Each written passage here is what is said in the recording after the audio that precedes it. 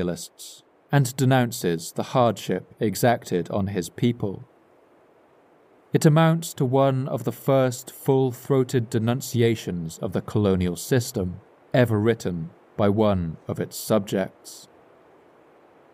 The Spaniards in Peru should be made to refrain from arrogance and brutality towards the Indians.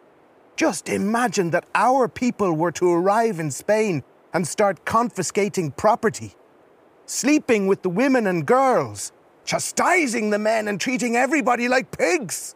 What would the Spaniards do then? Even if they tried to endure their lot with resignation, they would still be liable to be arrested, tied to a pillar, and flogged.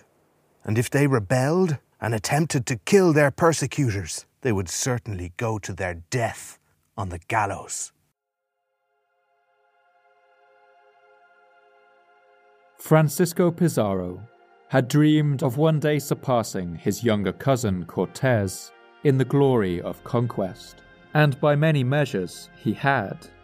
He had destroyed an empire 10 times the size of the Aztec Empire, with about a third of the manpower, and he had done so at an enormous distance from the nearest friendly port in Panama. The writer Francisco Jerez put this achievement bluntly. When in ancient of modern times has so great an enterprise been undertaken by so few against so many odds, and to so varied a climate and seas, and at such great distances, conquer the unknown? The chronicler Cieza de Leon even places Pizarro on the pedestal of heroes like Alexander the Great. Many nations have excelled others and overcome. The few have conquered the many before. They say Alexander the Great, with 33,000 Macedonians, undertook to conquer the world. So with the Romans too. But no nation has with such resolution passed through such labours, or such long periods of starvation, or covered such immense distances as the Spanish have done.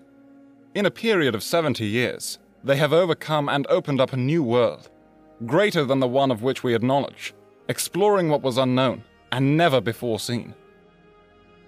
But Pizarro's days of glory would be short-lived.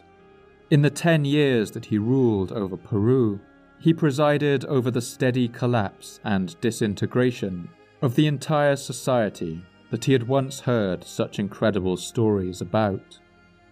Much of the local population was reduced to the level of serfs serving European lords. The Europeans systematically stripped the temples and palaces of the Inca